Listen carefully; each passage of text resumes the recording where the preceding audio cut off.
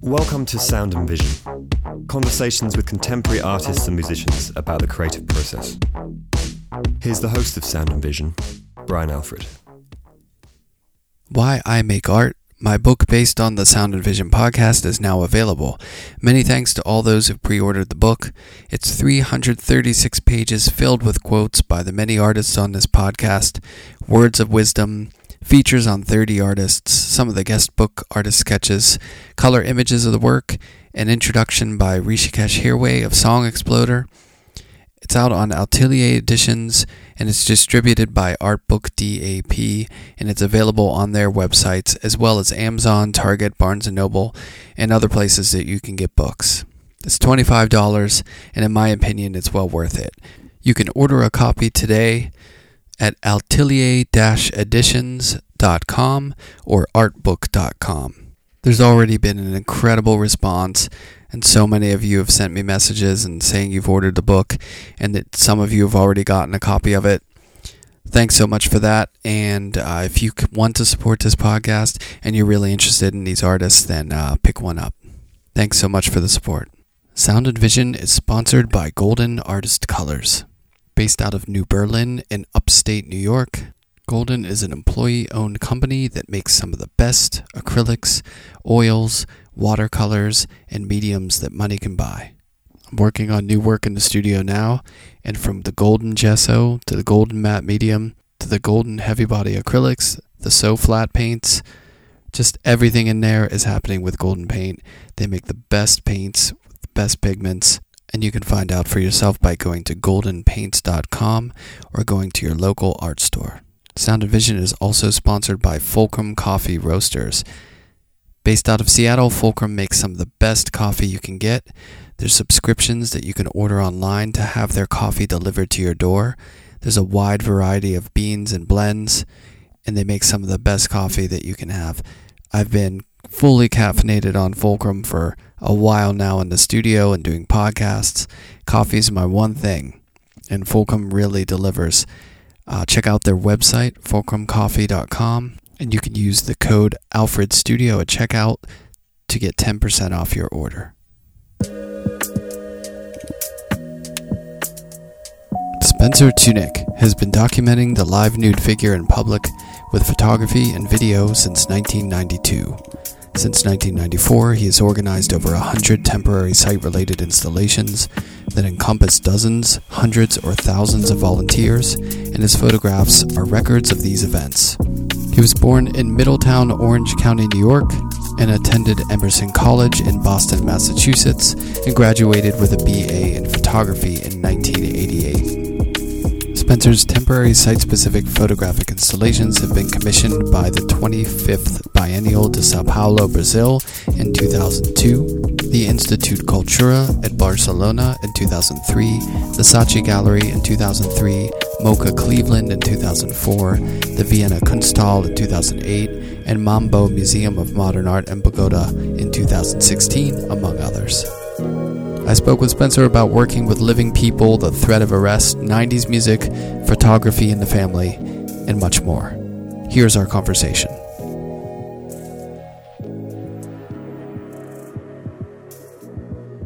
But your studio looks nice.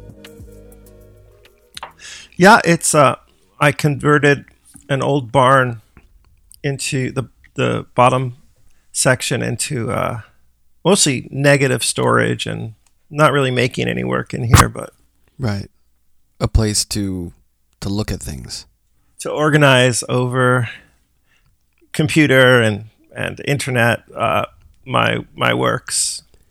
It's a podcast studio. Let's be honest. Okay, This is where all your podcasts are done out of. I have worked through the pandemic. I did work on a project of photographing people using Zoom. Oh, really? In groups in the Zoom grid. And that was, it was very rewarding because as the world was falling apart, I was continuing to get people together nude over these video chats, and people would get into positions, and I would juxtapose individuals against each other from different countries. Sometimes a person would be posing in Syria with a person in Chile, so I would do diptychs and sometimes group works as well. 25 people, 49 people. What, did you have to scroll through the windows? Because they only have so many on the screen at one time, right? Right.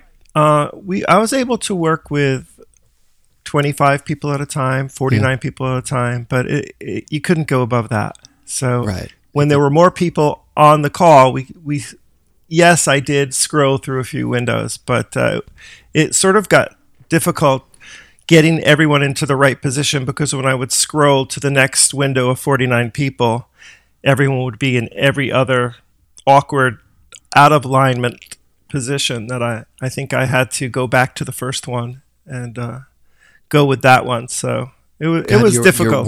Your work mirrored the complications of day-to-day life. It was like a similar transition into complicating, like trying to keep doing what you're doing the way you're doing it. You know what I mean?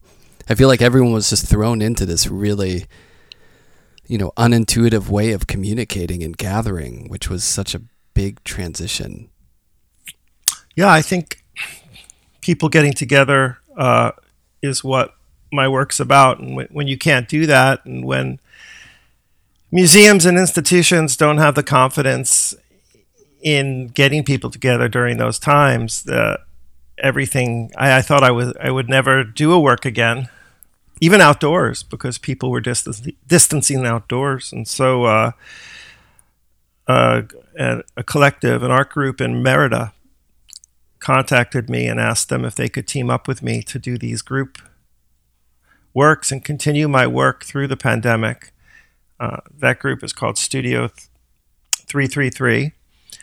And for 2 years, we organized over 30 group works and diptychs, and it went beautifully. And people, from doctors posing to nurses to artists in Malaysia posing with someone in Singapore, and so everyone really getting together to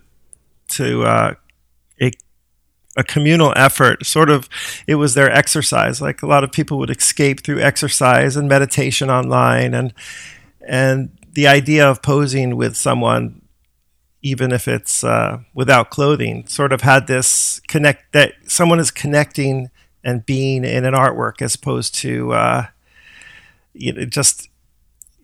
doing an activity that is a holistic sort of exercise. Yeah, what's funny about your work too that I was thinking about is there's thinking about the work and the dynamic between people and groups of people and then the individual. And then there's post-COVID, right? Because that all kind of changed somewhat. Or like you could see these large groups of people, those images feel a lot different in the middle of a pandemic. You know what I mean? Than they do like on a normal pre-pandemic day. And I was thinking about, the individual, because in that work, everyone's having this individual experience. It's a very collaborative thing that you're doing with these people, and they're all having this very specific, interesting experience taking this photograph. But when you look at it, the individual in a way is purged a little bit because it's more about the group. It's almost like the people become a texture, or they're, it's almost like when you look out of a plane. I do this every time I'm about to land in New York City. It just looks like The Sims or something. It looks like reality. I know down there reality is so, specific and detailed, but when you're up in a plane, it just looks like textures and like toy cars, and, you don't see people really. So it's interesting, like that dynamic that you have between the group and the collective becoming this one texture in the photograph, and then all these personalities of all these people having a very interesting experience at the same time. Yeah, most people are in it and feeling, they want to lift their heads up and see this field of yellows and tans and pinks, and it's a sort of a friendly fight to keep their heads down and not enjoy the view and sort of be in the position. And the idea that the bodies at a certain point can become this blur or this abstraction is very prevalent in my early works, when I would have the option to control the aperture of my lens, and I could have more depth of field if I wanted, or less. And I found that having less would keep the bodies in the front in focus, and then in the back they would start to blend into each other and become out of focus. And then that was very much like an out of focus organism. And so that was the abstract element of my work, and in a way it felt very painterly and like a sculpture that I couldn't really wrap my hands around. And in the same way, I would blow out the backgrounds of the city. And so the city wasn't as gritty. You couldn't really touch it. You didn't have this comfortable feeling when looking at it that you sort of owned the photograph. You know, it was sort of the opposite of a Gursky. Yeah. Yeah, it's so interesting. I mean, your position as a photographer or an artist in relation to the subject, it just must be an interesting perspective, because I feel like you are in a position that most artists aren't ever in. Do you know what I mean? That's kind of like in control, or not control, but overseeing, orchestrating this gigantic mass of people. And you know, it's almost like I think about like, oh, you know, I've taught figure drawing a lot, and there's one person. Sometimes if you're lucky, there will be two people, and one's a dancer or something, and they're holding different positions. And then everyone, when they're drawing that person, it's about that person or those two people, whatever. Imagine having like 80 people there to draw from. It would totally change the way you approach that drawing and the way you feel about the individual versus the collective. But we don't have the resources really to be able to do that. You know what I mean? You're creating a circumstance that just no one really creates. Right. I try, you know, I do make a lot of mistakes. Don't we all? And if I see someone in this crowd of people doing something a little bit weird and I ignore it, afterwards it'll stick out in the photograph and to other people. Right.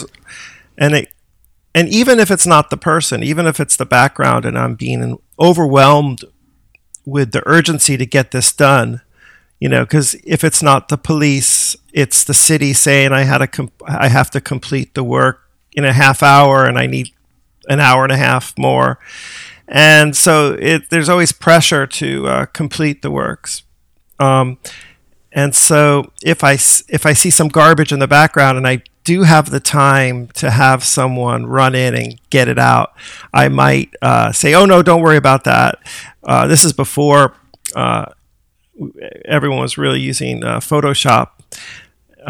And so I would just let it slide, and then I'd be like, oh, why did I do that? But as far as bodies, you know, I'm pretty good at looking at a crowd or a landscape and finding what's not quite right, whether it's someone holding up their hands in a peace sign, right, or something that will distract enough to become the center of the photo as opposed to the mass sculpture of people. Yeah, it's almost like an extra in a movie or a TV show is like looking at the camera or something. You're never wearing something. You're doing something to be like, hey, I'm here. And you really have to be keen on that to erase those things, because the suspension of disbelief, I feel like, will be, you know, just messed with there. And that must be, I mean, are you comfortable with the notion that you're in a way, I mean, you're a photographer, but you're also in a way a director, or you're an orchestrator, you know what I mean? Like, because you're collaborating with so many people, that's got to be a huge part of the process. Yes. You know, there are artists that work with groups and have other people photograph the groups, whether on video or on with photography. And I feel that the combination of my eye in the lens tweaks it enough in the formation of the works, especially since I'm shooting works with an out of focus background. I feel that that I'm directing not only the group but sort of the rectangle, and I'm trying to create something outer worldly within this like a diorama, and they're living people. And you have to sort of, thank goodness they're living people, and you have to sort of work with tact, so you kind of don't aggravate a small group of those people, and sort of keep everyone cheerful, and working through the setups. Because I just don't only do one setup; I do 3 or 4. Because I think people don't want to just come, get their clothes off, and then leave. They want to feel like they're part of something that has a continuum. Yeah. And so I try to do a bunch of work so people can have an experience. And in that, bringing people to different locations, there is this definite directorial aspect to the work. And so I try to do that with humor, and people see that I'm making mistakes when I'm working, because I am, and then sometimes within those many mistakes, I triumph. Yeah, I guess it's just because it's quote unquote art making. Mistakes are seen differently. Like if you're a movie director, there's how many takes. It's like. And you have the actors failing a take and redoing it, and that's baked into the process. But anytime you're pulling together that many people to do something, it just seems like it's going to take a while. There's going to be, blips on the radar that you have to try to smooth over. Definitely. My mistakes are actually in public, because a lot of artists have the luck to be able to not exhibit their works until they're finished. And if I do a work or setup that is not quite there, there'll be documentation of that failed setup out there. Right, but it's just it's funny. I guess it would be, you would have to get comfortable with that, though, of just basically working in, like when I'm painting in the studio, there's never anyone there. You know what I mean? It's weird if there's anyone ever in my studio. It just feels like voyeuristic, or, but I have collaborated, I've been in a band, and I do like that energy. You know what I mean? It does fuel you in a way. There's an excitement to it. I mean, where does that, was the pull to collaborate in that sense strictly directed by your vision of pulling people together, or do you think you were always kind of like that? Like as a kid, did you want to like pull other kids at the playground, or bring people together and like work on projects together? Or were you a loner, or were you always one that, because a lot of artists are loners, we get caught in our own world and our heads, and how do you think you navigated towards that collaborative aspect? I think I played basketball as a kid, and that was a very collaborative sport, and artistic in a way. Especially growing up watching Pete Maverick and Dr. J and the great creators. But I went to college at Emerson College for filmmaking, and I realized that I was daunted by the fact that I had to get a lot of people together to make a project. Yeah. And so I was like, this is too much for me. I have to get a sound person, a camera person, editor, and just the idea of getting 8 or 9 or 10 people together to make a film I just didn't want to do filmmaking. And so it takes a certain patience, I think. I mean, even when I was in a band, I would always get frustrated because when I wanted to practice, I had to get 4 other people on board. You know what I mean? And the stars had to align. But then when I go to my studio, it's me whenever I want, as long as I want. So I really love that. But then after doing, 5 years after school by myself in my studio, I started thinking, oh, I'd like to collaborate again. And I started working with musicians and stuff. The grass is always greener. Yeah, so I decided that, okay, why don't I take my dad was a photographer, and so was my grandfather and my great-great-grandfather. And I've always been around cameras, not artistically, so why don't I dabble and take a photography class? And I fell in love with it. And from there, I started photographing individual portraits of nudes and friends. And I worked on that for around 4 years. And then slowly I got the confidence up because I had too many people that wanted to pose in my individual portraits for me to make everyone happy, to accommodate everyone. I felt, okay, let's do it. Let's just get it done with. Let's just this is before the cell phone.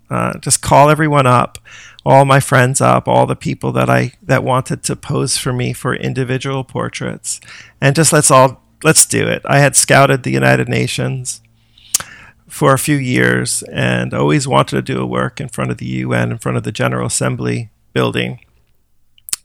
And I don't know why I decided to do my first group work there, such a high-profile location, but that's what I picked. And so I invited everyone.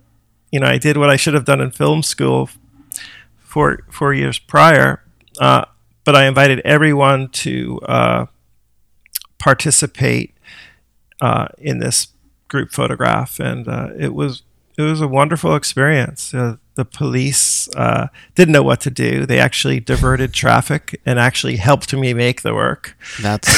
Well, times have changed. Yeah. Isn't it amazing, how different, that building is, by the way, I was fortunate enough to do a behind-the-scenes tour of it. The artwork in that building is amazing. It's just got an incredible feel to it. And I love out front with all the flags and it's just a great building. So well done on that location scouting. that was a good first place to have it. Yeah, and then I brought the people over to from I think it was, I don't know if it's on First Avenue, but I brought the people over to the next avenue and did a work where I had people lying in the street between the 2 or 3 minute intervals of the red and green traffic lights, right, run into the street and create a wavy line of bodies like a lightning bolt. And then as the cars piled up, I didn't think they would do that so quickly, but they did. But all the cars, since it was an incline, saw the people posing, and I had the opportunity to shoot 3 frames, and one of them was quite nice. And so I was able to do 2 works that morning. Wow, that's pretty cool. Now, I think I read that. Did your dad work for a company or own a company that makes those little keychain picture viewer things? Yeah, my father franchised the keychain viewer hotel photography business in the Catskill Mountains in the 1960s and 70s. Nice. And then I actually would work for him in the late 80s and early 90s as a hotel photographer, shooting guests as they would enter, before they would enter the dining room. So imagine stopping 1,000 people, hungry people. Just for dinner. And just for a photograph before they wanted to eat. And I think I actually was able to not miss more than 10 people. If 1,000 people were coming at me, I would sort of orchestrate everyone into somehow posing together in family photos before they would go into the dining room to eat. Did you like it, or was it pressure? Oh, I loved it because I loved the pressure, the challenge of photographing so many people. I loved the spiel, sort of the language and the wording that I would use to get people to stop and trying to make people laugh and that, give me a break sort of attitude. And so then I would photograph them. And then I would work with a bunch of other college students or that were also working for my dad. And we would take all the film, and I would run the film over to a lab, and they would do an E6 process overnight, which is slide film.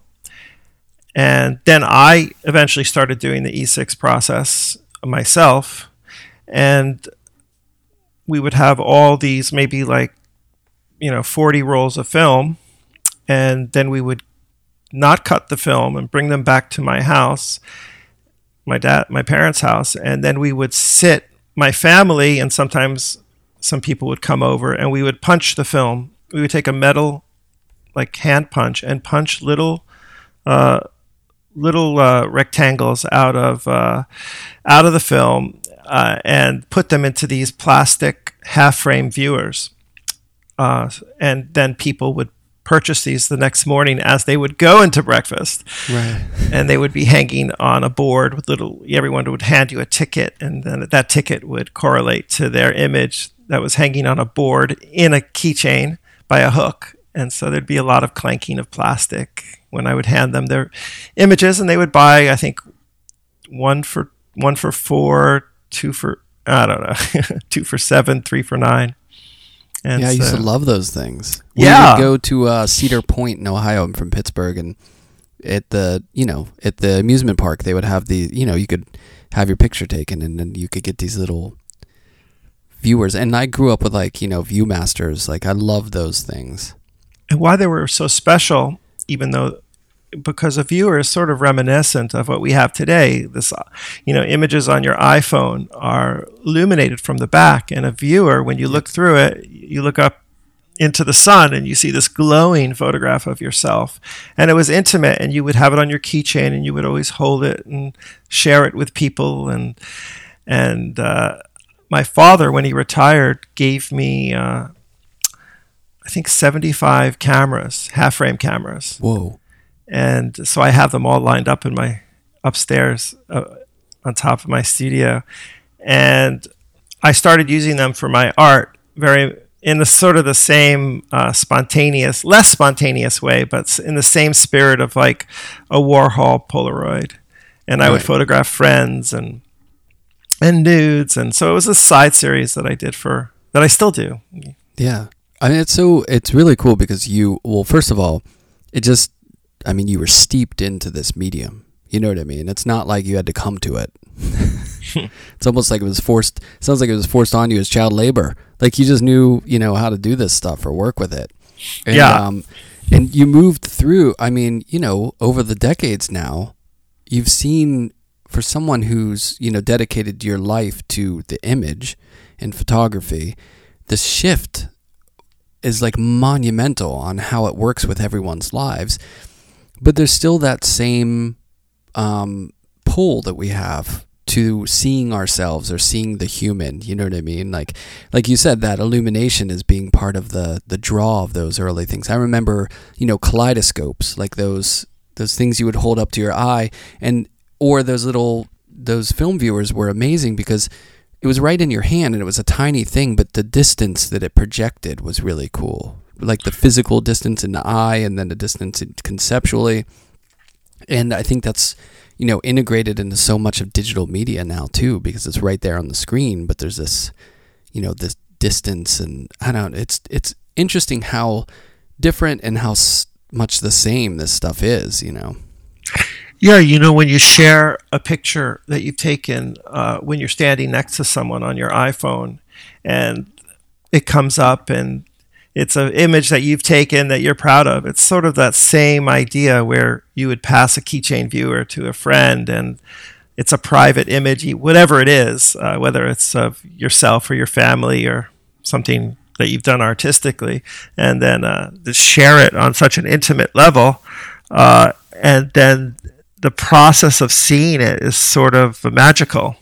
Yeah. And so there's still magic in plastic, I guess. Right. Yeah, it's that reveal. I wonder what you must have thought of the first time you encountered, whether it was the media or you found out about flash mobs. Yeah, someone interviewed me, and they said that they called me the grandfather of the the godfather of the flash mob. Not the, I should be the grandfather. Give me 10 more years. That's a little ageist. So, in my early days, there was always the threat of arrest when doing the group work. So it was always just this underground rush to create an image. I would hand out flyers individually on the streets of New York. I would print around 6 flyers, 6 sets of flyers at the beginning of the summer, because during the winter I would scout all these locations and say, well, this is where I want to work, and I would check the farmer's almanac for what time sunrise is, and then I would calculate that people should arrive a half hour before sunrise. And so I would make these beautiful flyers that my girlfriend at the time, who is now my wife, would design. And I would print 1,000 of each. And then I would spend a month handing them out to people on the Lower East Side, Midtown, 23rd Street, sometimes Harlem, but mostly in the East Village and the Lower East Side. And there was definitely a mix of people that I felt comfortable with, and enough people that I felt would do it, that I eventually got around 10 or 15% of those 1,000 flyers of people actually showing up. Yeah. Well, those are days too where flyers, had some impact. Like you would go see a band flyer, someone would hand out, hey, these people are playing at this basement show, and you'd go to it because you're like, oh, that's something to do. Right, that's before nothing else to keep you busy, you know what I mean? It was kind of like, oh, this is cool. This is how you find out about things. I love, too, that there's a certain demographic of listeners who just heard Farmer's Almanac and they have no idea what that means. There's no way to know what time sunrise would be. Right. The weather, you're like, well, this year it's going to be colder than last year based on chickens or something. True. Yeah, and for flyers, I relish still getting a flyer handed out to me on the street, whether it's a half-price falafel or some. I don't think bands actually hand out flyers anymore, but it's great. Nope. You really can pinpoint your audience. For sure, yeah. I used to love the ones where you tear off the little phone numbers and stuff. I mean, those were great. Yeah, definitely. Not really around much anymore, but so when you're doing, these early stages, you really had to, it was a little bit of a crapshoot, I imagine, too, because it's not like people are RSVPing online or, you know what I mean? You're just kind of hoping like things go your way. Well, I did a work on the Brooklyn Bridge, and the piece was titled Connections. And so the flyer itself would have the name Connections on it with minimal type and not too much information as to they would know exactly what's going to happen, because I would also think that would be boring for people. Right. And I think 69 people showed up. And, if I did the Brooklyn Bridge today, I possibly could fill up the Brooklyn Bridge with the right organization collaborating. But back then it was a struggle to get 69 people. And then I started getting 100 people and then 150 people at different locations until, and then I would start getting stopped by the police and then arrested and then summonsed and then arrested and put behind bars. And so it started to get more and more serious as far as I would work on something for a month or a year and then it's just taken away from you very quickly. Right. And it's legal. It was legal for me to do what I was doing. So the city just didn't want to give me permits. And so I was recommended by the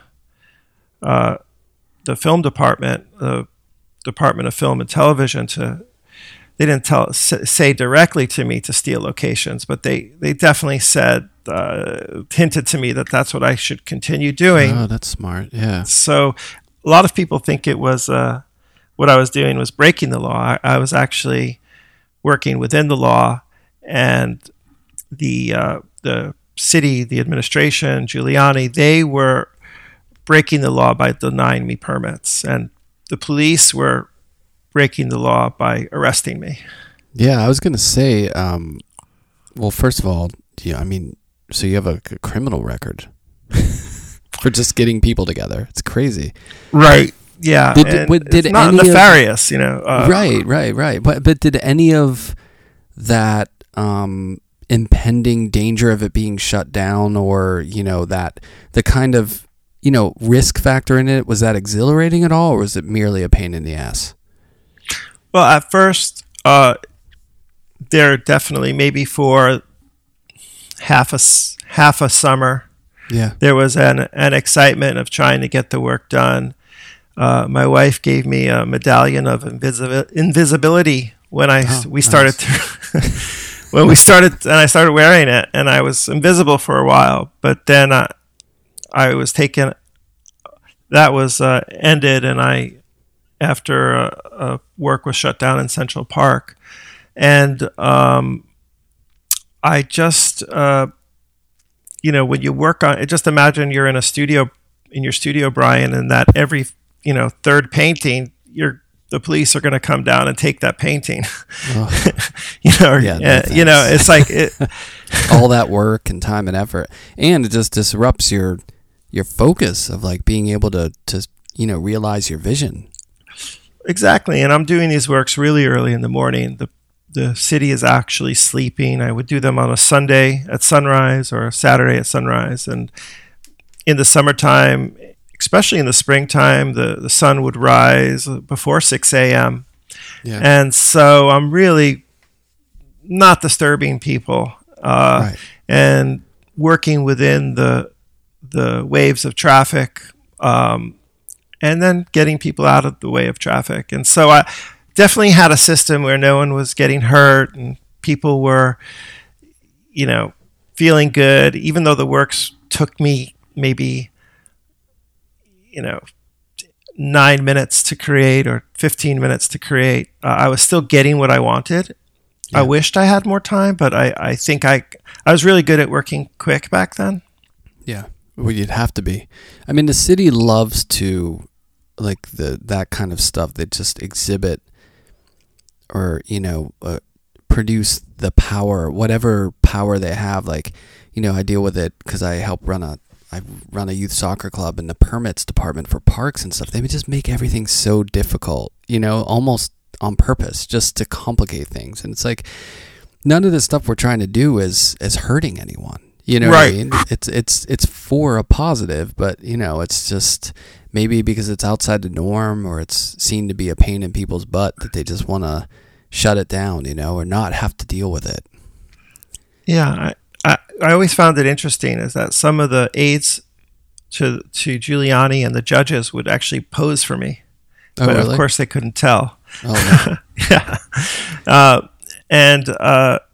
I think there's always like, what could this become? And I think once you let 100 people, allow 100 people nude in a That's situation, true. Yeah. What happens if someone wants 1,000 people? And right. And they sort of wanted to shut things down before things got too big. And so I was able to get bigger in other countries where the mayor of the city wasn't trying to arrest me. They were actually celebrating the work. Right. Well, I imagine too, just judging on some of the projects you've done, is that you were able to be invited to do projects in which there's an infrastructure where they set up a friendly environment for you to do what you need to do, as opposed to just going rogue. Or is it always rogue? No. After one of my first few works were institutions inviting me and creating a space and time and manner in which I could work with it, where I could actually concentrate more on the work, less the rush. And I did a work at Site Santa Fe with Louis Grachos. I did a work at Art Basel with Art Basel in Switzerland. And then I did a group show. I was in a group show at the Museum of Contemporary Art in Montreal in 2001. And Vanessa Beecroft was in that show, Maurizio Catalan. And I was able to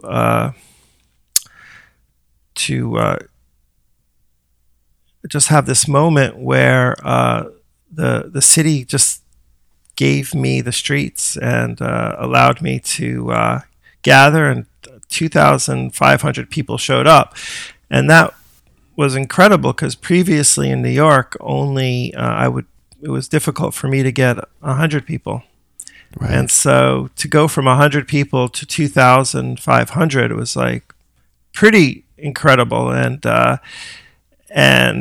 knowing, I'm often I have this love-hate relationship with the press, but I really wanted people to know about that because I just wanted one person to know about that. I wanted the Giuliani to know about that. So here he's trying to arrest me in New York, but up in Montreal, I'm being allowed to do the work. So I kind of wanted the word to get out there for that one, that it was successful. Well, the more your work was out in the public realm and people were seeing it and becoming aware of it, did it become at all easier, or you got a little, a lenient environment for you to be able to do the things you wanted to do, or was it pretty much the same? Yeah, definitely. I was able to have the confidence to ask for locations in cities where I was invited that people might not normally ask for. So I had the ability to divert traffic, not stop traffic, but right. The city would help if I worked in a specific location. The curators, who are usually the producers of my work, like a museum curator, would take on the task of not only curating the work but also producing the work. So they would work with the police and the city planners and the government to help me execute this vision that was getting bigger and bigger.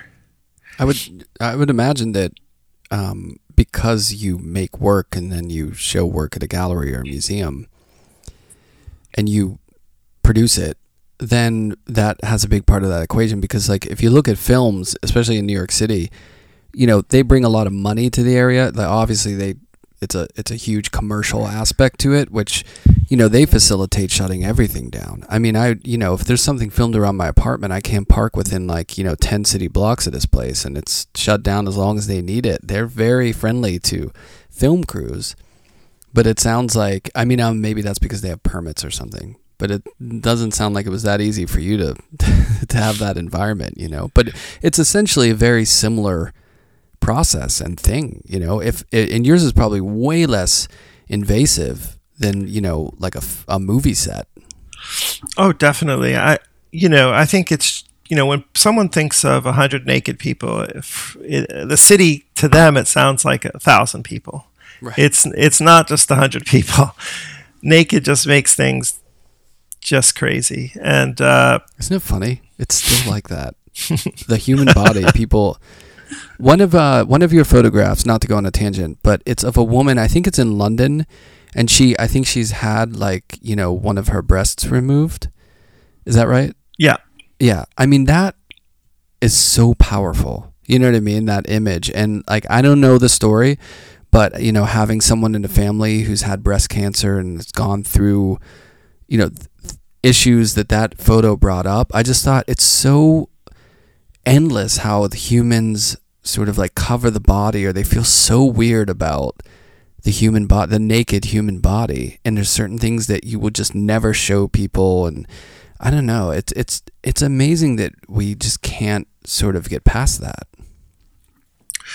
That was a wonderful photograph, and it was not too cold out, but it looks cold, and the ground is wet from rain that had happened maybe a half hour before.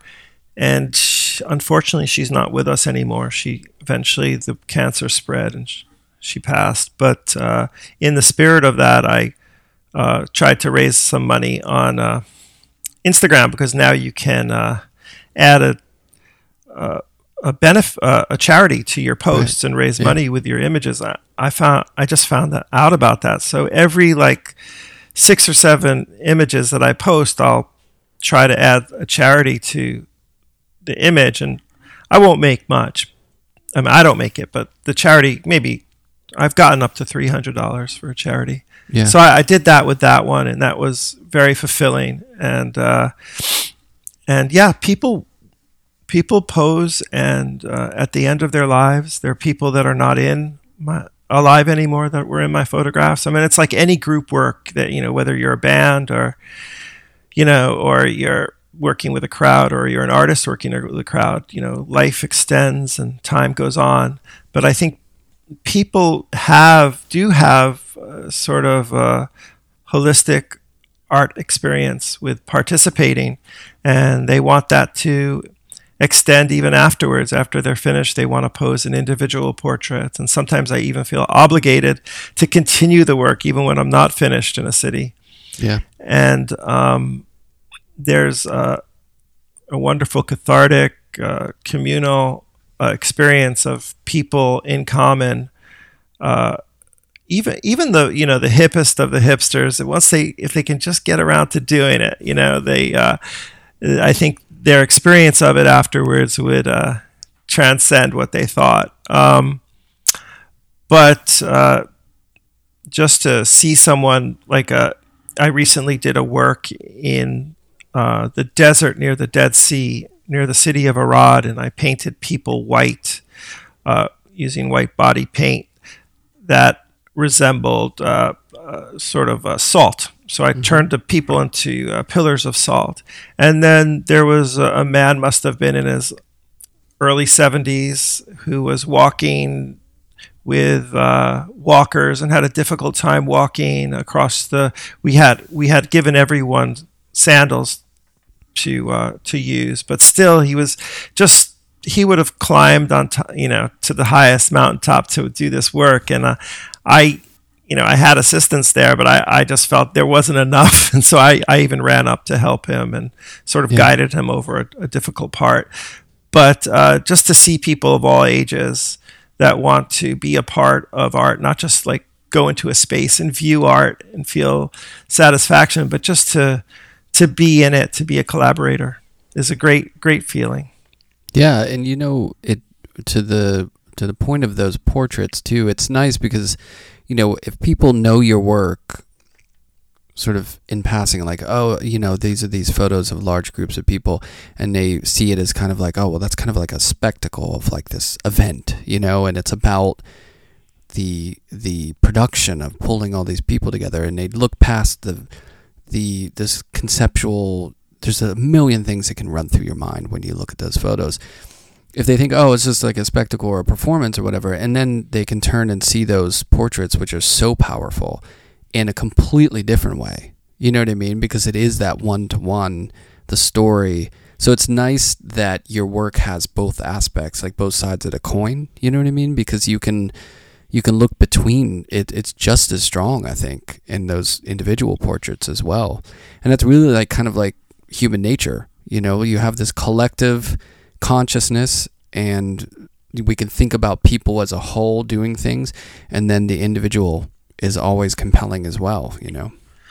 Oh, definitely. My early works kind of remind me of your last show, where you would work with, when you painted facades of like Amazon on fire, and you would work with signage, and so I would always sort of take this individual and juxtapose them against a background that I found compelling, and so that's why I sent you that image when I sent you a message, and I feel you're kind of seeing the same thing that I'm seeing at least in your last show, just this idea of the landscape as object, and so I'm sort of creating sort of just a small diorama for someone to, when they view the work, to have this intimate sort of juxtaposition of an experience. So what's that one thing odd about the Amazon painting is that the roof is on fire, or your pictures of landscapes, your paintings of landscapes, but in the corner you see this sort of industrial center. I like that. I really enjoy the city versus nature versus concrete. Thanks. Yeah, I mean, I've always been interested in what our environment says about people. So you can paint a portrait of humans through what we build and what we live in our environment in a way. And I think that's, and I used to never paint people, and then I would always hear about, I'm sure as you always hear about naked people, right? That's like, they'll just bring up that in relation to the work. I always heard that, oh, there's never any people in it. Never. And then after a while of hearing that, I went on like a 3-year bender and just painted portraits of people that were in my mind. I did like 333 portraits of people. And, because I think it's about the collective, and you can talk about the individual in talking about, what you don't see, or, the absence of the person. So I've always been interested in that dynamic between the two. But I think your works, the work with the collective, the people en masse, I think really, ask a different kind of question about who we are and our collective action, and it's a really compelling question, I think. I was able to get out of New York in the middle of the of COVID, and I was commissioned by Sky Arts in London to make a work, and my idea was to have people wearing masks. At first I was going to have people wearing their own handmade masks, but then I thought it would be just interesting to have people wear white masks, because when you're photographing that many people at a distance, the masks, they wouldn't sort of read as powerful. They would, so I decided to use the white masks, and what happened was I think we did it on a Sunday, and Monday they passed legislation or rules that you couldn't have more than 10 people gathering. So we got away with, but I had a quarantine for 14 days, and I made these works in these times, and so I felt like I did a work that sort of had a connection to where we're at now, but even the works without masks that I did in the past felt very apocalyptic, and with the idea of the numbers and numbers and numbers of people adding up that had passed. Sometimes when you see some of my works where the bodies are as if they're sleeping in mass or not, or have no life to them, you kind of realize, in a wake-up kind of way, is this is what death looks like, and in our modern times. And so, it's not a black and white photograph that's reminiscent of the Holocaust, or it's a color photograph of what catastrophe could be, what natural disaster could be. And I really, when I look at my works, I really connect the idea that my semi-documentary, semi-conceptual works are sort of, predicting or unpredicting the future. Yeah, no, I totally see that. It's funny because Koyaanisqatsi was just a huge movie for me, and I feel like it does something similar where it's almost apocalyptic. It's almost like showing our demise through, technology and through, industrialization, but in a way that's like the people in it are just like pieces of there's no sort of individual in it. And I've always been interested in this kind of flirting with, the beauty of a post-human world in a way, or like the silence of it, and then the sort of scariness of that as well, but maybe not making it that dark visually, but conceptually there's like a darkness to it. But then there's something about it too, and talking about people and saying that, a lot of the people in these pictures have moved on or passed on. It's like that cycle of life thing, it's like we're all moving through that in a way too. So it just becomes about, our existence in a way. And it's kind of like, I don't know, it's a big thought, but I think that's where, that's some of the ideas and feelings live in this work, which is pretty cool. Yeah. I've seen those films and the different iterations of them. And I just think, what you were talking before about when you're showing a document of the experience on video, it's different than just seeing the still work. The making of often takes away from the mystique of it and the meaning of the work, but it shows the humility of the work as well, and the people might smile as opposed to in the photograph they're not smiling. But I definitely I wish I could have. I do have filmmakers that film when I'm working, but they're not. I don't want to put my filmmakers down, but it's not like Spielberg coming in and taking over. Yeah. And so I have never really kind of captured what I think could be captured. But I try my best with my videos, but I think the photographs are where it's at for me. Yeah, I mean, it's always nice to see the process, and it's insightful, but at the end of the day, it's really the image. And there is a mystique in it too, I think even when you share some of the process, someone once asked me, it was an interview recently where they asked me if, doing all these podcasts, if you feel like it kills some of the mystique of artists and the way they work in the studio. And I said, not really, because, we all kind of have a working method or whatever. But at the end of the day, I think the work holds the mystique, no matter how much someone tells you about it, in a way. It's that, like you're saying, the still image, like the thing that you're left with, there's still like some magic in that you just can't define or put your finger on. It's like a song. You can talk about the lyrics all you want. Like, this is what I was feeling or whatever. But when you hear the song, it has its own kind of magic that you can't spoil it. It just is. A creative thing is what it is, and it holds something. Well, hopefully. Yeah, definitely. Hopefully. Ideally. Yes. Yeah.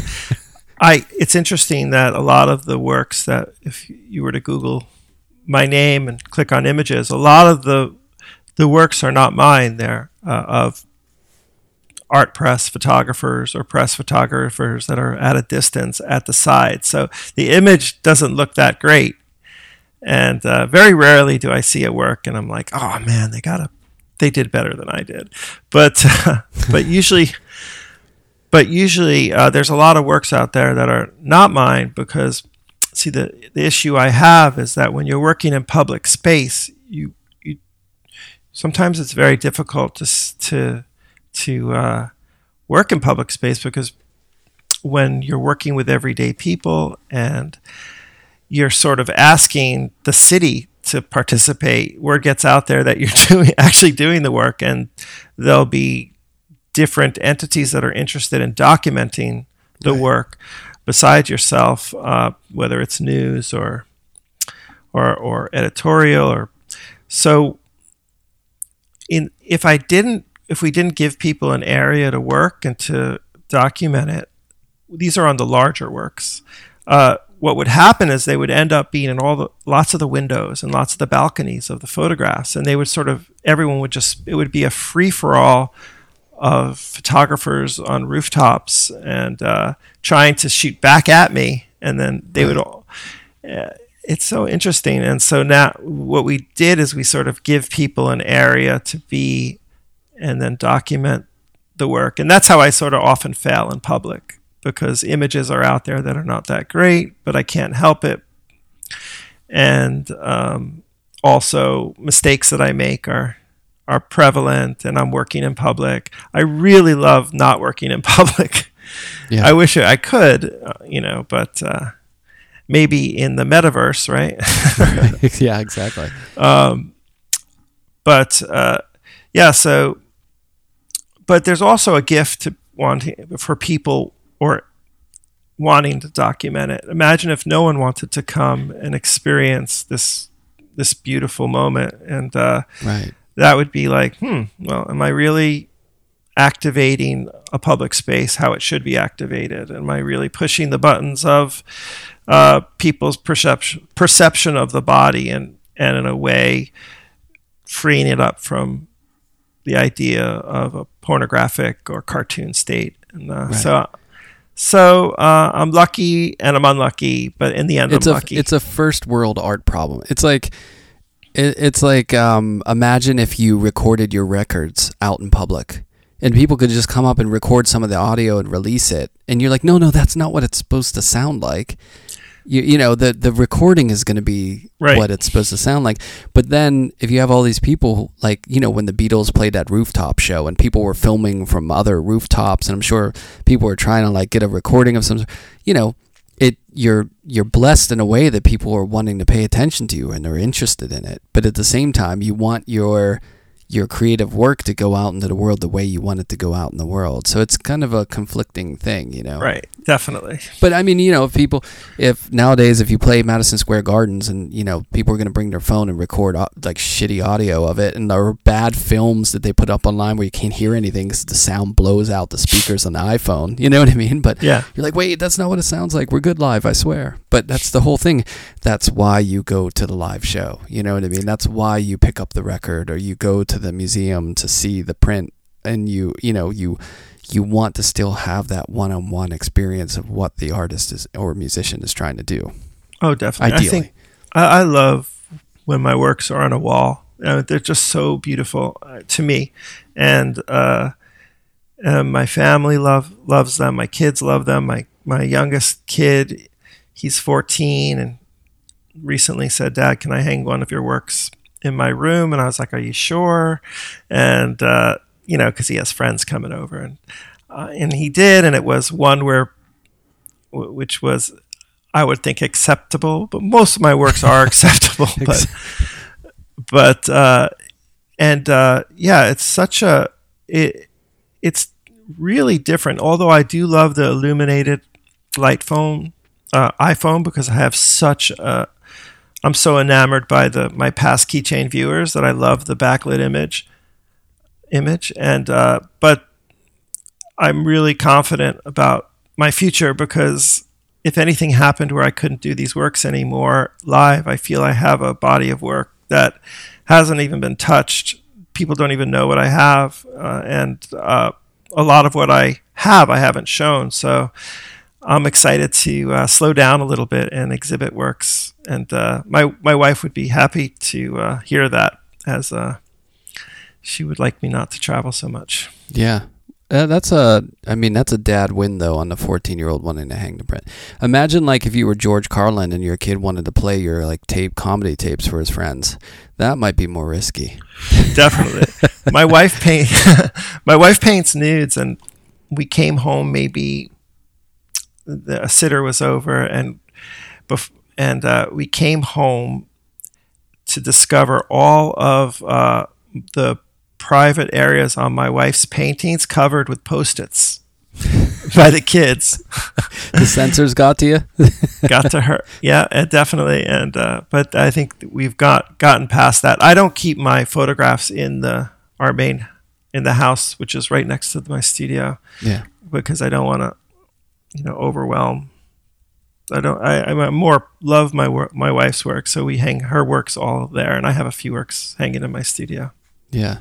But I get it too, as an artist, when your kids are growing up, it is weird. Like, it's kind of a weird occupation. You know what I mean? It's not, for a kid, they're like, oh yeah, my parents do this. You know what I mean? Or like, this is the stuff my wife is in fashion, so it's way cooler for my son to be, what she does and like get those clothes. But for me, for a little while, I'm sure it was a little strange, but I think now he gets it, Yeah. Sometimes living upstate in a mom and pop's town. So I live in Suffern, and that it feels like it could be Mississippi. As far as Suffern is. I thought that was an interesting place for you to settle. But you were born in Orange County, right? I was born in Sullivan County. I was born in Orange County in Middletown, New York. But I was brought up. That's not far. Yeah, I was brought up in a town called South Fallsburg. So why Suffern? Well, we were looking to move. We lived in Cobble Hill in Brooklyn. I lived with my wife, and we lived in the city for 15 years. And Nyack was too expensive at the time, around 2000, early 2000s. And just found this mom and pop's town. Reminded me of like Red Hook in a way, but with nothing artistic, no cultural vibe here. You got some trains, though. Right. It was 57 minutes to get into the city by train. And I was like, there's a secret train that leaves New York, goes through New Jersey, express, and ends up in New York. So I could be sort of a New York artist and, keep the travel time low. And I thought this was fascinating. So every interview I would do, I would start talking and promoting the town and trying to get artists to learn about this train and to get artists to move to Suffern as houses were under 300,000. And just no one ever moved. Just no one ever came. It didn't happen? It didn't happen, no. Well, they have good sports, I believe. Isn't Victor Cruz from Suffern? Isn't he like one of the most famous people from Suffern? Maybe I'm wrong. I'm not Maybe sure. Maybe that's Ramsey. I don't know. But yeah, there's a lot of sports in that area, that's for sure. Yeah, a lot of big hockey team. My oldest kid does robotics Nice. At Suffern High School. So she is the co-captain of the robotics team, and so she loves it. She loves being up here and which is 45 minutes north of the city. But it's not far at all, Yeah. As I told you, I used to make the Mawa trip like every weekend for, decade and a half or something, which is very close. I think Ryan McGinley is from Ramsey, which is like 5 minutes away. Yep. And you have Ramapo College there, which is a good college. It's very close. I did a guest spot there once. Oh, really? Nice. Yeah. The Department of Photography or Art, the dean of that department, if there is a dean, sold me my darkroom equipment. Oh, nice. Before he was working there. So I was like, oh, I have all your equipment. Yeah, so I live right south of the Harriman State Park, and so I do a lot of photographs now in Harriman State Park without people knowing I'm actually doing them. And then I photograph people on these glacial rocks that look over the superhighway.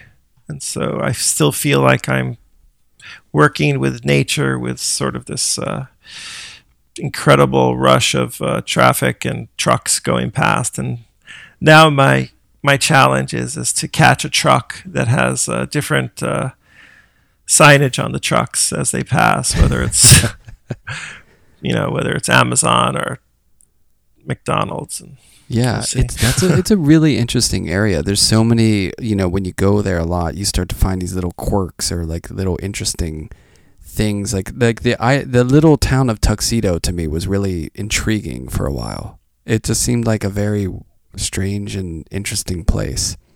Yeah, Tuxedo is amazing because I think what makes it incredible is that besides that it's idyllic. It's there's this lake, but the lake is surrounded by sort of a mountainous area, so it's like a lake in a valley, and so it feels very much like Switzerland. And I think that's the allure of that town, is that lake's that's sort of in this crevice of a. It's quite beautiful. I was there once. I was at a fundraiser for Hillary Clinton, and that was my one time there. But it's gated, right? Like the majority of the nicer homes, like it's a gated area. Right. It's a gated community. An inventor and scientist from World War II sort of got a lot of Jews out of Europe, having them work in his factory, and that factory is still around but not working, but it's owned now by a developer. And so there's a lot of history of harboring escaped World War II victims. Yeah, it's fascinating. And did you ever go to Mount Fuji? That place it's an oddity. Yes, of course, Mount Fuji. It's kind of sort of Benihana, where they cook the food in front of you, but it's on top of a mountain overlooking Suffern. Yeah. And there used to be motels attached to it, and those motels were part of MoMA's MoMA exhibition in the 50s. Oh, I didn't know that. yeah, the whole complex was based on exhibition at Museum of Modern Art, and they brought over original Japanese architecture and turned one of the huge building into this restaurant. But there were also little cabins overlooking Suffern that were part of the exhibition. That's so cool. It's such a strange, like in the middle of a hill in the middle, you would just never. And when you drive by it now, you're just like, there's like a Japanese building up there with a little Japanese flag. And you're like, what? If you didn't know, it'd be like, what the hell is that place? Yeah, it's really interesting. Yeah, it's a great, and they just redesigned the lounge area, which is, it's nice, so you can, have a real wonderful Japanese meal in an old sort of Japanese massive structure on top of a mountain. Yeah, so random. Well, yeah, so that environment seems to be, not. We contemplate moving out to or having a place out in the Poconos because I teach at Penn State, and the idea of being outside the city, I think, as years go by, of having that escape. Well, and during COVID too was rough. Being stuck in the city all the time. It must have been really nice to have that space and air to breathe. Yeah, it's unbelievable to live outside the city and still have access to the city, especially with public transportation. It's one of those, I'm just very lucky, privileged to have that. But, of course I envy my friends that still live in the city. I think I would make a lot more work, in the city. I'd be at a lot, anyone you run into is someone that could possibly help you out in some way, either with a prop or a location or exhibition. It's like I've completely, sometimes I feel like I've, I always tell my kids, I could have been a famous artist. And they say, Dad, you are famous. I said, no, I'm well known. I could have been famous. I gave it up. Being a famous artist too is funny because you could be the most famous artist and you're still just, as my sister-in-law likes to say, a relatively known artist. Right, exactly. So it's not like you walk down the street and people mob you or anything, which is it's a blessing. Like, who would want to deal with that? Right. Yeah. No, but I'm totally, they being an art, there's only one. I always think there's only one famous artist, and that was Warhol. I don't think that's that's the only one. The next one, who knows when that'll come. Yeah. So just living out of the city and is a gift, and it's also a hindrance. I'm a people person, so I go a little stir crazy up here. And even though I'm not too far away from the city, I try to go into nature and really enjoy photographing in nature, but you can't really take a bad photograph in nature. It does the work for you, right? Right, exactly. Yeah. And when I see nudes in nature, wherever it is, I'm like, just there's no bad, even when you put a person in, so I try to stay away from just nature. And when I do, I feel that the person takes over the city. So the bodies become the city. Right. And there's this electric, fleshy feel to the bodies that feel like New York City or Brooklyn. It never, to me, feels like nature, especially in color. Yeah.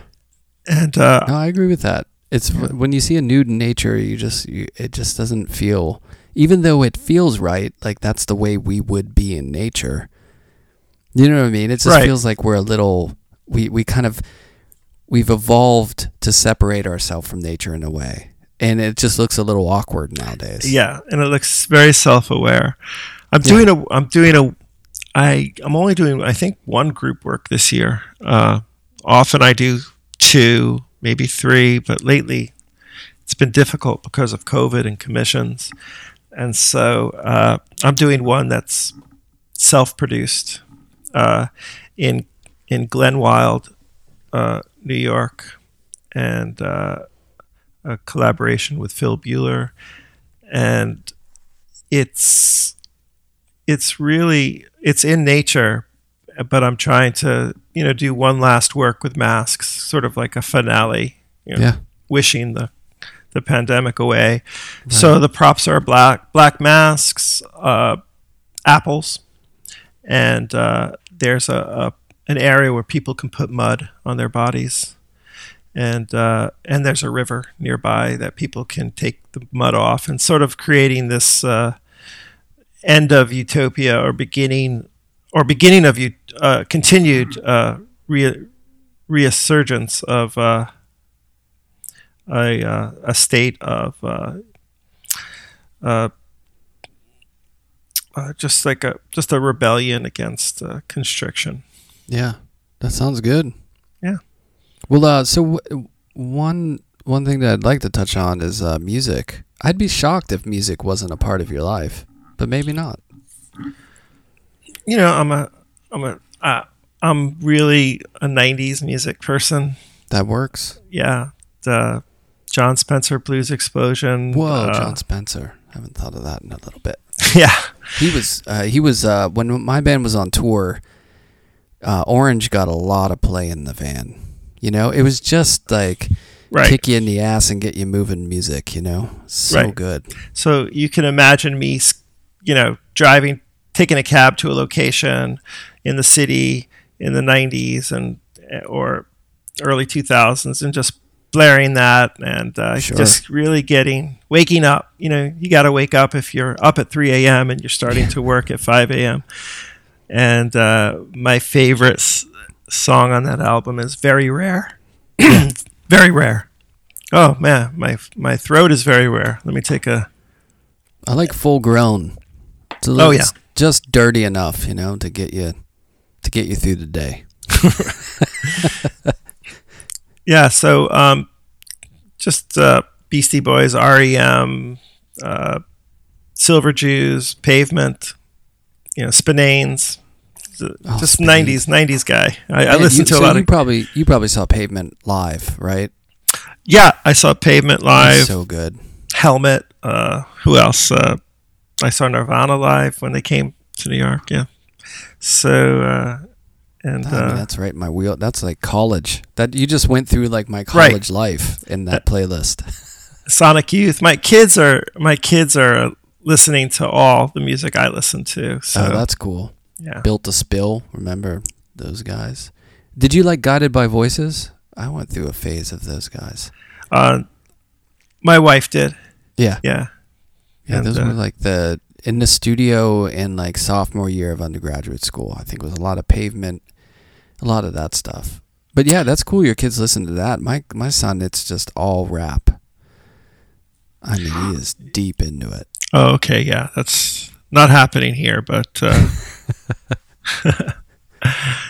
but I wish, Yeah, I mean, careful what you wish for. It's funny because like growing up, I remember my neighbor. I must have been pretty young, giving me a cassette tape, and it was NWA on one side, straight out of Compton, and the other side was the Ghetto Boys. And I mean, it was like, oh my God, like this was, it was like seeing your first Dirty Magazine or something. I don't know. I had to hide it from my parents, and I would like listen to it. I didn't even have headphones, so I had a tape cassette player, and I would like listen to it quietly, and it was a contraband. But, nowadays, the stuff you can get your hands on. I mean, you can hear anything at any time. You can't stop it. You know what I mean? It would be like plugging holes in a wall. It's like a dam that broke, Definitely. I remember I got called from the New York Times because they wanted to run a photo of mine, but I wasn't in town, and I asked why, and they said because Method Man in a interview said I was his favorite artist at the time. At the time. So listen, that you just got enough street cred for your whole life with that. Yeah, I was really into the Beastie Boys. Adam Yauch would come to my exhibitions, and nice. I played basketball with him and Ad Rock. And little fact is, Ad Rock broke my rib while playing basketball with me. I would imagine he balls hard. Oh, He's my a God, New Yorker, unbelievable. I mean, he didn't know I was there. He didn't know me, but Ad Rock did. But Adam did. But if I ever run into him, I'm going to tell him he definitely took me down for at least a month. Did you get that book of theirs? Yeah. It was really good. I mean, I grew up, I had a giant poster of License to Ill on my bedroom wall.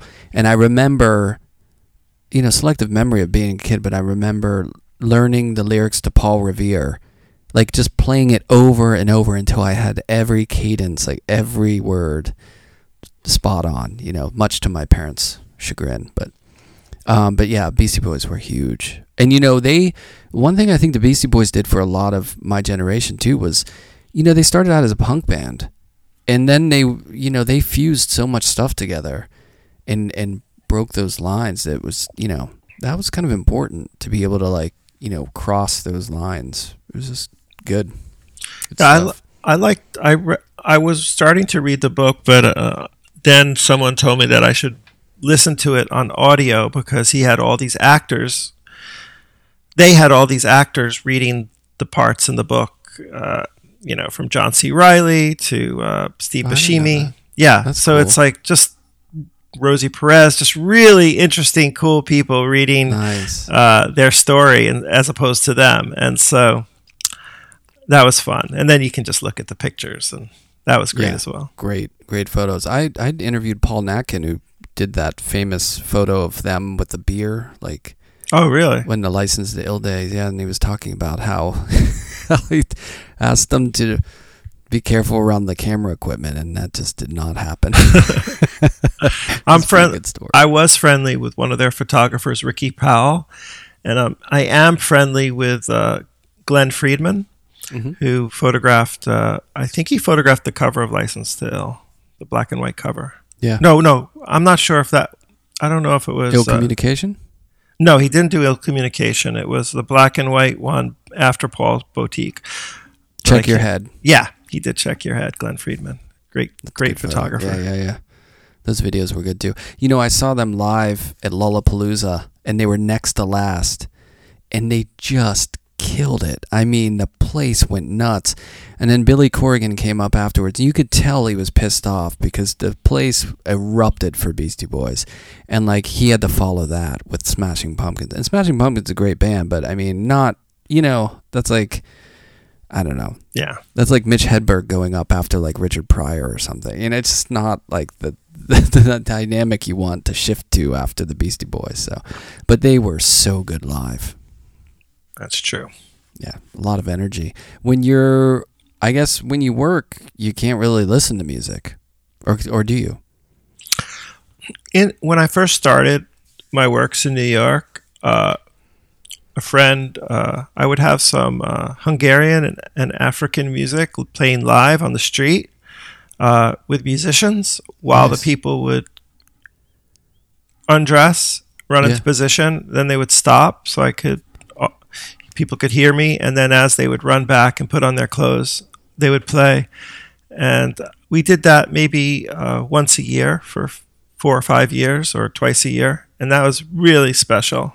How did you come to Hungarian music? Raoul Rothblatt, who's a musician, would gather these African and Hungarian musicians to play at my shoots, and I would, cool. He said, I heard him playing, and he was a friend of mine. And I said, hey, something live could happen here, because it just seemed, it seemed like I just wanted to, maybe I didn't feel that satisfied that people were just coming for a photograph to pose for me. I felt like that wasn't enough. Entertain them a little. Yeah, there you go. And so, and I actually have one of those videos posted right now on my Instagram of that starts out that you can hear the music and see the musicians sort of playing in the background. It's a work that I did. It's my second group work I ever did, which took place on Broadway and Spring Street in 1995. Well, no history in that area. That's that must have been a pretty great place to shoot. Yeah, it was totally empty. I think you could see Canal Jeans in the background. Nice. And again in the 90s, before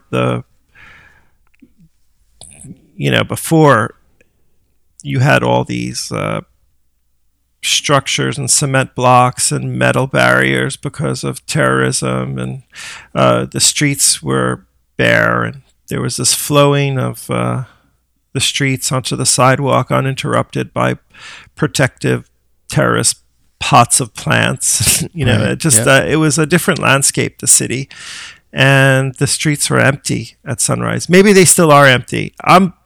There's a photographer that shoots nudes on the streets, and I'm always asking him to come with him so I could watch him. And he doesn't know that I'm asking him because I want to get my guts up again, just like I just want to kind of pull some of that, brave energy from him to go back into the city and do some early morning individual portraits. But so he thinks I'm just joking with him, but I actually just want to just like steal some of his mojo. Yeah. Now you'd have to put him on city bikes or something. Exactly. Like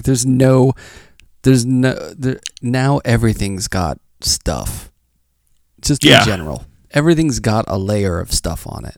That's what's beautiful about those old pictures too, of the rawness of it. It's just how, if you have ever seen photos of Judd's studio, that corner, that area back in those days, it was just, the rawness of it. Now there's just stuff everywhere. There's a booth where, I don't know, there's a kiosk where you can download, Yelp reviews or something. Oh, sure. Yeah, definitely the landscape has changed. And I have my book, Reaction Zone, has all those early New York works in them. And my wife designed that. That's on my website. Nice. If people are interested in seeing those. You have two, right, that are... Right. That are listed on your site. Yeah, those two books, Participant and Reaction Zone, they're both self-published. Nice. And Kristen, my wife, designed them. She's a graphic designer, and she's designed all my small invitations that I've ever handed out on the streets. And so I love self-publishing. It's not great, really, right? Like holding it's so nice.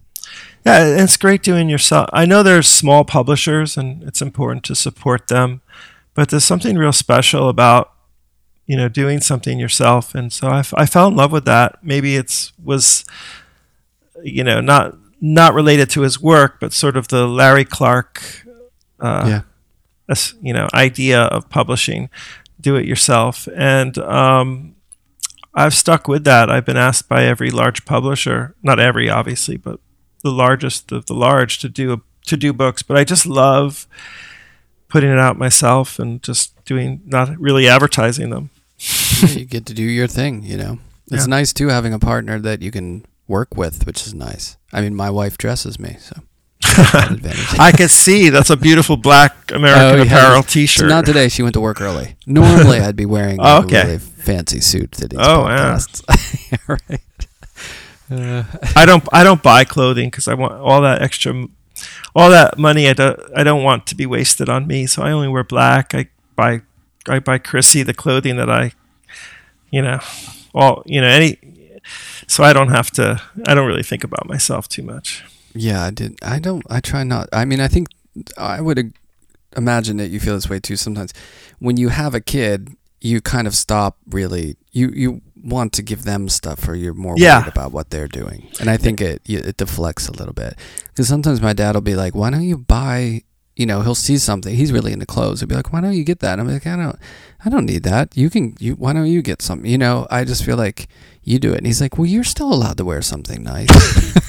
It's exactly the same thing's happening to me, Brian. It's like, when Kristen, she's friendly with this designer, Mara Hoffman, and she wants this jumpsuit. And I'm like, I guess I'll not be getting that, pair of shoes I want. Right. So it definitely takes sacrifices, with clothing. And so I go so far to just often only wear black because of that. It's timeless. It works. It always works. So what can you share other than the two books, which they can find on your website? How else can people sort of see what you're up to? You're like you said, you're on Instagram, you're keeping posted on that. Do you have anything coming up or any other things that, you want to share with people? I just have that. I'm not sure if this podcast will come out before that, but June 25th, I have a work in upstate New York, and I'll post about that soon. But mostly I'm working on a new book. I traveled with my wife in a van 25 years ago to every state in the country, photographing a nude in every state. And the project was called Naked States. And this is before all the Instagram sites called, all the van sites. Right. So, and she wasn't my wife at the time. She was my girlfriend. And we traveled, maybe spending 3 or 5 days in each state and finding people to participate, whether it was handing out flyers for small group shots that we made at Kinko's, or just showing people a box of photos, 5x7 size, on the street or in a cafe, and asking them would they want to meet us the next morning to be in one of my photographs based on the works that I would show them. And so it was a traveling art project in the spirit of that artist who photographs gas stations, Ed Ruscha. Yeah. And sort of adding a little bit of Diane Arbus and what nude photographer. Back then, there weren't that many people just doing specifically nudes all the time. But just getting all these influences and wanting to work with the body, but yet be a traveling artist. I was always fascinated with Robert Frank's Guggenheim grant, where he photographed in, I think it was either 38 states or 48 states. And in his book, his well-known book, The Americans. Yeah. And so I'm working on a small book for that project with Kristen, and she's going to design it again. And so it's 25 years old, but I still think the works are good, and it's going to be small, like this size. Oh, nice. That's and, good. Yeah, something more like a pocket size book that you can hold in one hand, but still printed really beautifully. Sounds great. Yeah, driving across the country was huge for me. Being in a band and going on tour and seeing the country that way. I feel like you don't know the country until you drive across the country, Oh, yeah, definitely. I was always thinking, I'm so jealous of bands that get to, tour. Why can't, an artist tour and have a schedule? And so that's... So you're one of the reasons, my jealousy of you, that got us to purchase a used van and head off. And Kristen actually did watercolors along the way too. So I think she has 50 watercolors, so they were beautiful. It's a great idea. I look forward to it. Thank you. Well, it was great to talk. Thanks so much for doing it. And, the work's amazing. Obviously, it's singular and important and really great work. So, and it's cool to be able to talk to you. And it's nice to discover your work, Brian. It's really beautiful, and thank you. It's just apocalyptic right now, at least your last show. So it's pretty intense. Always been kind of that way. Yeah. Can't shake that for some reason. Yeah, just great work, and thanks. Really nice to meet you. Thanks. Nice to meet you too.